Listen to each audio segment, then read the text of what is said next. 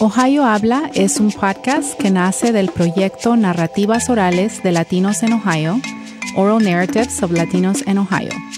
Exploramos la experiencia latina con entrevistas en español, inglés y Spanglish.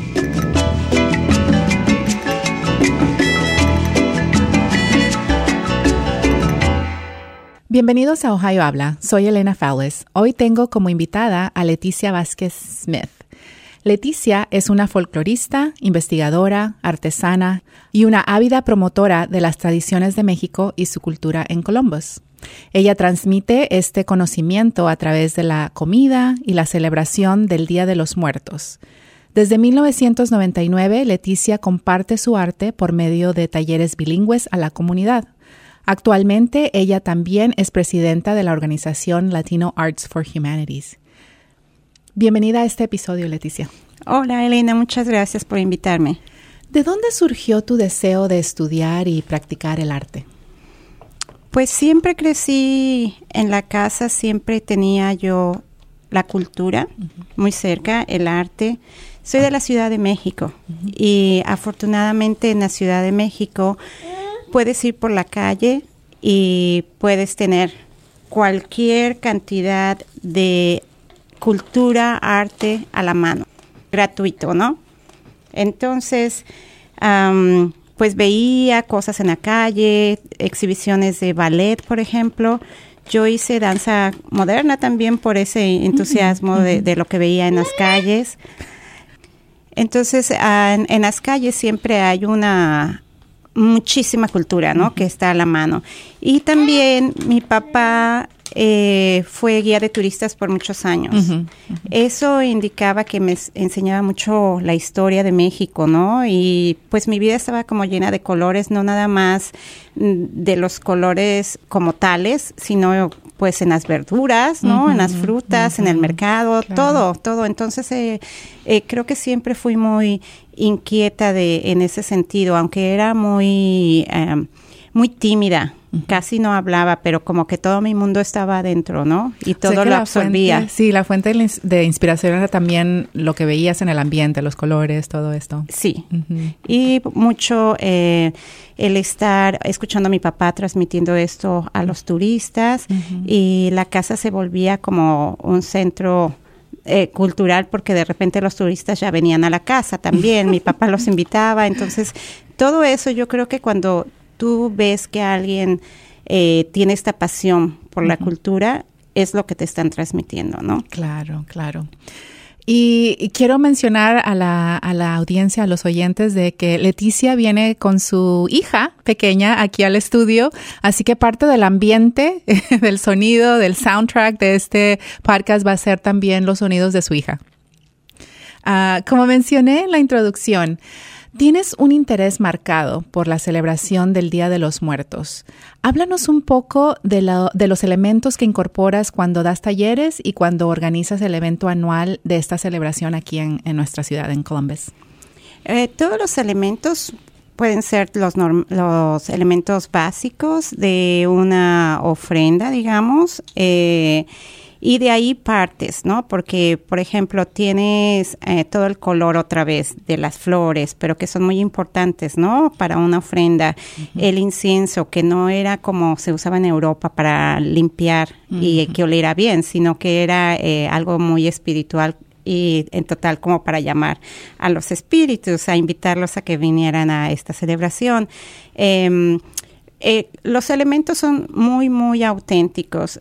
Yo trato de rescatar esa parte que es más que lo que después se suscitó en esa comunión entre el catolicismo, digamos, el cristianismo. Pero a mí me gusta mucho hablar de las cosas de la tradición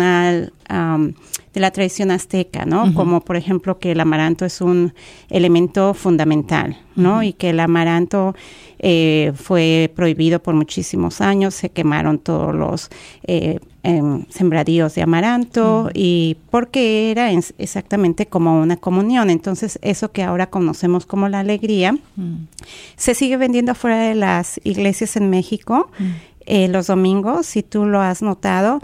y poca gente sabe que pues esa es la comunión. Y yo pues soy católica, pero realmente más como no de la institución, digamos. Entonces me como mi amaranto afuera para hacer la comunión. Pero bueno, esos elementos muy auténticos, la calavera como tal, ¿no? Es ese honor a la vida, al cuerpo, porque los aztecas realmente vivían una vida que tenía que ser muy honorable. Entonces, son esas cosas que realmente eran muy estrictos, ¿no? Y por eso es que otros pequeños grupos alrededor de ellos, pues no los querían, además de los impuestos y todo eso, ¿no? Pero por esta situación de que pues tienes que ser muy recto en tu vida, muy claro, ¿no? Y esa calavera era muy representativa, ¿no? Tal que se exhibía en los patios, tras patios para, pues para que la gente le diera como miedo, pero también era como un trofeo. Entonces, todos estos elementos son los que presentamos y más que nada yo creo que un elemento que se está formando es que en esta sociedad es muy difícil hablar de la muerte, ¿no? A la gente le causa un poco de sorpresa. Ellos no dicen muerte, claro, ¿no? Ellos van a decir he passed away or something like that. Entonces, como que nosotros los mexicanos tenemos esa situación en la que es muy fácil, ¿no? Es muy fácil hablar de la muerte, porque uno crece con la muerte, viendo las calaveritas y comiéndote la calaverita de azúcar y todas estas cosas. Entonces, esos elementos son muy importantes, pero también el elemento que yo creo que es importante es tener ese día, esa oportunidad para que la gente tenga como un duelo, pero también para que la gente pueda hablar de estas cosas.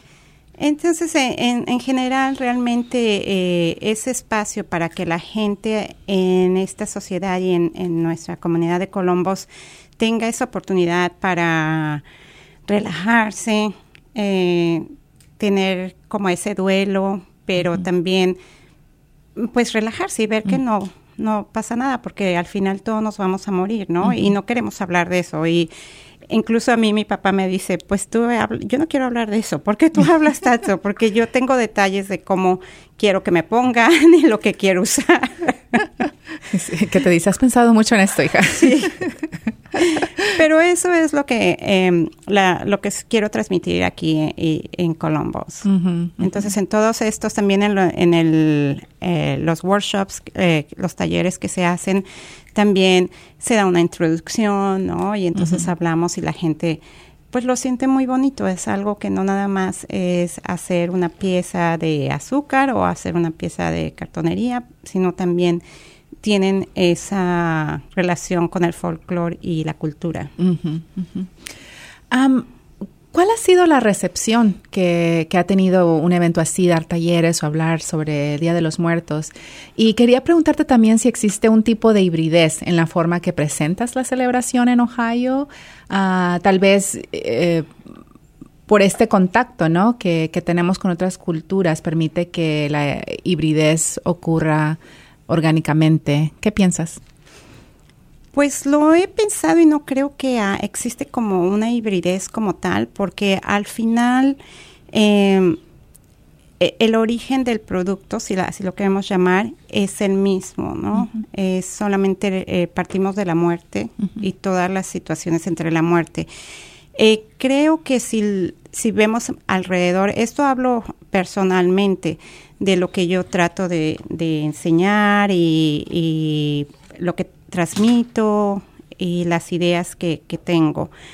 Pero si hablamos de otros grupos, organizadores como chicanos, entonces ahí yo creo que sí existe una hibridez. ¿Y qué puedes mencionar? Tal vez algunos elementos que tú has notado en cuanto a la celebración que tiene más estas raíces mexicanas como la que tú presentas y una de chicanos, por ejemplo. Pues, por ejemplo, en lo que preguntabas, la aceptación yo creo que aquí en Colombo les ha gustado mucho porque tienen esa relación muy directa, o sea, es muy cercano cuando ellos tienen la oportunidad de presenciar un grupo de danza azteca, ¿no? Que tal vez nadie haya tenido la oportunidad de ver, ¿no? Como si eres una persona original de aquí, que nunca has viajado. Ahora otras personas que están aquí con sus hijos, pues también es bonito para ellos porque no pueden llevar a veces a sus hijos, ¿no? Claro. Y quieren compartir. Entonces, eso yo creo que es por esta parte del lo que yo transmito, como esa relación ha sido muy aceptada, ¿no? Y es algo que a la gente le gusta porque quieren conocerlo más de cerca, quieren saber más, y es cosas precisamente que no han visto. Hay otras, por ejemplo, Cleveland hace un evento y los organizadores no son mexicanos, pero también presentan, el organizador es de Guatemala y también presenta lo que él vive en su país, ¿no? O sea, porque al final yo creo que la pasión es lo que te lleva, porque todo esto pues obviamente son cosas voluntarias, no tienes un pago, ¿no? Económico. Entonces, hay otras cosas, por ejemplo, que podemos ver en Chicago y en donde ya la perspectiva es diferente, ¿no? Porque es como algo que nosotros podemos ver de un país que no hemos visitado. Pues tú puedes ver, yo no sé, yo no he ido a Persia, entonces como ver esta cultura y ver los textiles y eso tú te los imaginas y a lo mejor si yo quiero hacer una pieza de arte, lo voy a hacer con esa perspectiva que no la he palpado, ¿verdad? Entonces, pero al final, eso pienso que sí sería una hibridez. Muy bien, muy bien. Pronto vas a dar un taller de cartonería. La cartonería forma parte del arte popular mexicano, así como una manera de expresión que representa tradiciones y ceremonias que se pueden ver en artesanías como las máscaras, muñecas, alebrijes, caballitos, catrinas, calaveras, piñatas, entre otros. Háblanos un poco más sobre la historia de este tipo de arte. Es muy interesante, yo pienso que es muy interesante porque, bueno, llega a México el papel, ¿no? Y de ahí, pues los artesanos entonces tienen que buscar como lo que sea más económico, como todos los tiempos, y lo que esté a la mano, básicamente, lo que esté a la mano, ¿no? Y ya esa es una forma de reciclado que me encanta. Sí. Pero entonces se empieza a trabajar, los artesanos empiezan a trabajar a partir de ahí, con lo que pues se les está permitiendo en ese momento, en realidad, ¿no? Y que, bueno, todo es alrededor de la religión, ¿no? Entonces empiezan a hacer, que desde las piñatas, bueno, que es un poquito más tardío, pero se empiezan a hacer también cosas como para Navidad, para el tiempo de Easter, no, Pascua. De Pascua, sí, para la Pascua. Y empiezan entonces ahí a hacer todas estas cosas, que las mojigatas, que todas estas situaciones alrededor de lo que es la religión.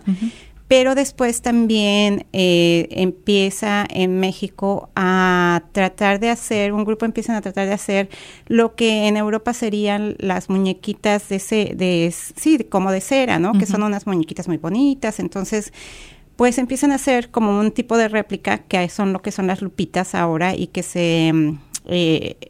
bueno, hay como que una pelea también entre que si es Celaya o si es la Ciudad de México, porque esta también es un tipo de artesanía que viene saliendo realmente mucho de lo que es la Ciudad de México, ¿no? Porque la Ciudad de México pues recibía y sigue recibiendo muchos migrantes de todos los estados. Entonces, después de ahí, con los conflictos políticos, mucha gente también migró hacia lo que es Celaya, y por eso se ha extendido esta es la información que yo tengo de mis maestros en México, ¿no? En realidad, pues no se sabe 100%, pero bueno, esa muñequita es muy representativa y después de ahí pues vienen los alebrijes son mucho más tardíos también, pero el diablito, que esos a mí me encantan y que bueno, se quemaban en Semana Santa, ¿no? Y pues yo sí soy tan vieja para acordarme de eso.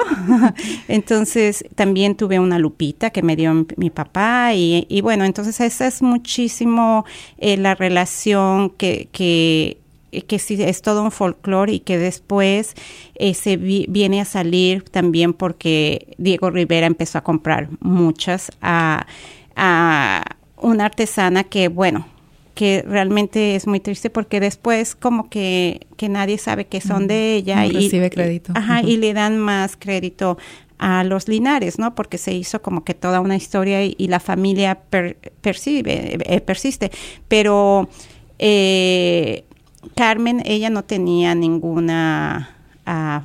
se le acabó la familia, digamos, ¿no? Su hijo que siguió esta tradición murió joven, entonces ahí quedó en esa parte, pero de todas formas con Diego Rivera se da mucho la tendencia a tener no tanto el alebrije, pero una serie de diablitos en una dimensión muy diferente, ¿no? Muy zoomorfa. Entonces, y en estos días se trata de rescatar, porque se ha perdido un poco la tradición. Entonces, hay un grupo de artesanos en México con los que estuve este año, por eso es que estoy tratando como que de incorporarme a ellos y de rescatar esta tradición de las lupitas. Hay un grupo increíble, están súper organizados. Hay una chica que ha llevado... que tomé clases con ella y tomé clases también con el maestro Álvaro Álvarez y estuvimos como que con tanta gente, ¿no? Con tanta gente y esto veo que sí está saliendo bastante bien. La cartonería hay un tipo de renacimiento ahorita sobre va a crecer muchísimo. Okay, muy bien. Háblanos de, ¿es el primer taller que vas a hacer ahora sobre cartonería aquí en nuestra ciudad? Sí, este es el primero. Consta de 2 clases consecutivas, septiembre 7 y luego septiembre 14, porque en realidad no se puede abarcar todo lo que se tendría que hacer, porque pareciera muy fácil, ¿no? Pero, pues, si quieres como aprender a hacer y después tú puedes ya adaptar tu técnica, pero tienes que saber, por ejemplo, las situaciones del pegamento, de qué papel vas a usar, las densidades y el mismo hecho de hacer una pieza pequeña, pues tienes que dejarla secar. Claro. Y todo esto. Y volver y sí, trabajarla y terminarla. Claro, claro. Leticia, ¿hay algo más que te gustaría compartir con nosotros sobre tu trabajo como artista, como líder de nuestra ciudad? ¿No? Has hecho mucho trabajo, sobre todo en el área en el ámbito de las artes, ¿no? Pues que la gente se acerque. Yo pienso que la cultura y el arte nos da mucho al ser humano no nada más para ser buenos seres humanos, como los aztecas deberíamos de vivir honorablemente, sino también que es algo que rescatemos el folclore de nuestros diversos países y que cualquier cosa que decidan hacer acerca de las artes lo tomen con pasión para que entonces puedan seguir, ¿no? Porque puede ser muy difícil el camino, pero siempre que lo hagan con pasión, entonces pueden tener un buen resultado. Y me gustaría, si es posible, invitarlos al evento del Día de los Muertos, que lo empecé organizando como un taller en 1999 y desde el 2005 ya es como tal un evento que, bueno, este año pensamos llamarlo ya festival para poder también recibir fondos. Claro. Y es 13 años consecutivos de estarlo presentando. Y es en el Green Lawn Cemetery y en el cementerio que está en el Mill de Green Lawn Avenue. Y es de 10 a 7 el 19 de octubre. 19 de octubre, ok. Ojalá que puedan venir. Claro, claro. Bueno, Leticia, muchas gracias por esta conversación. Gracias a todos. A todos, gracias por escucharnos y recuerden seguirnos en Facebook y de compartir este podcast con otros. Hasta la próxima.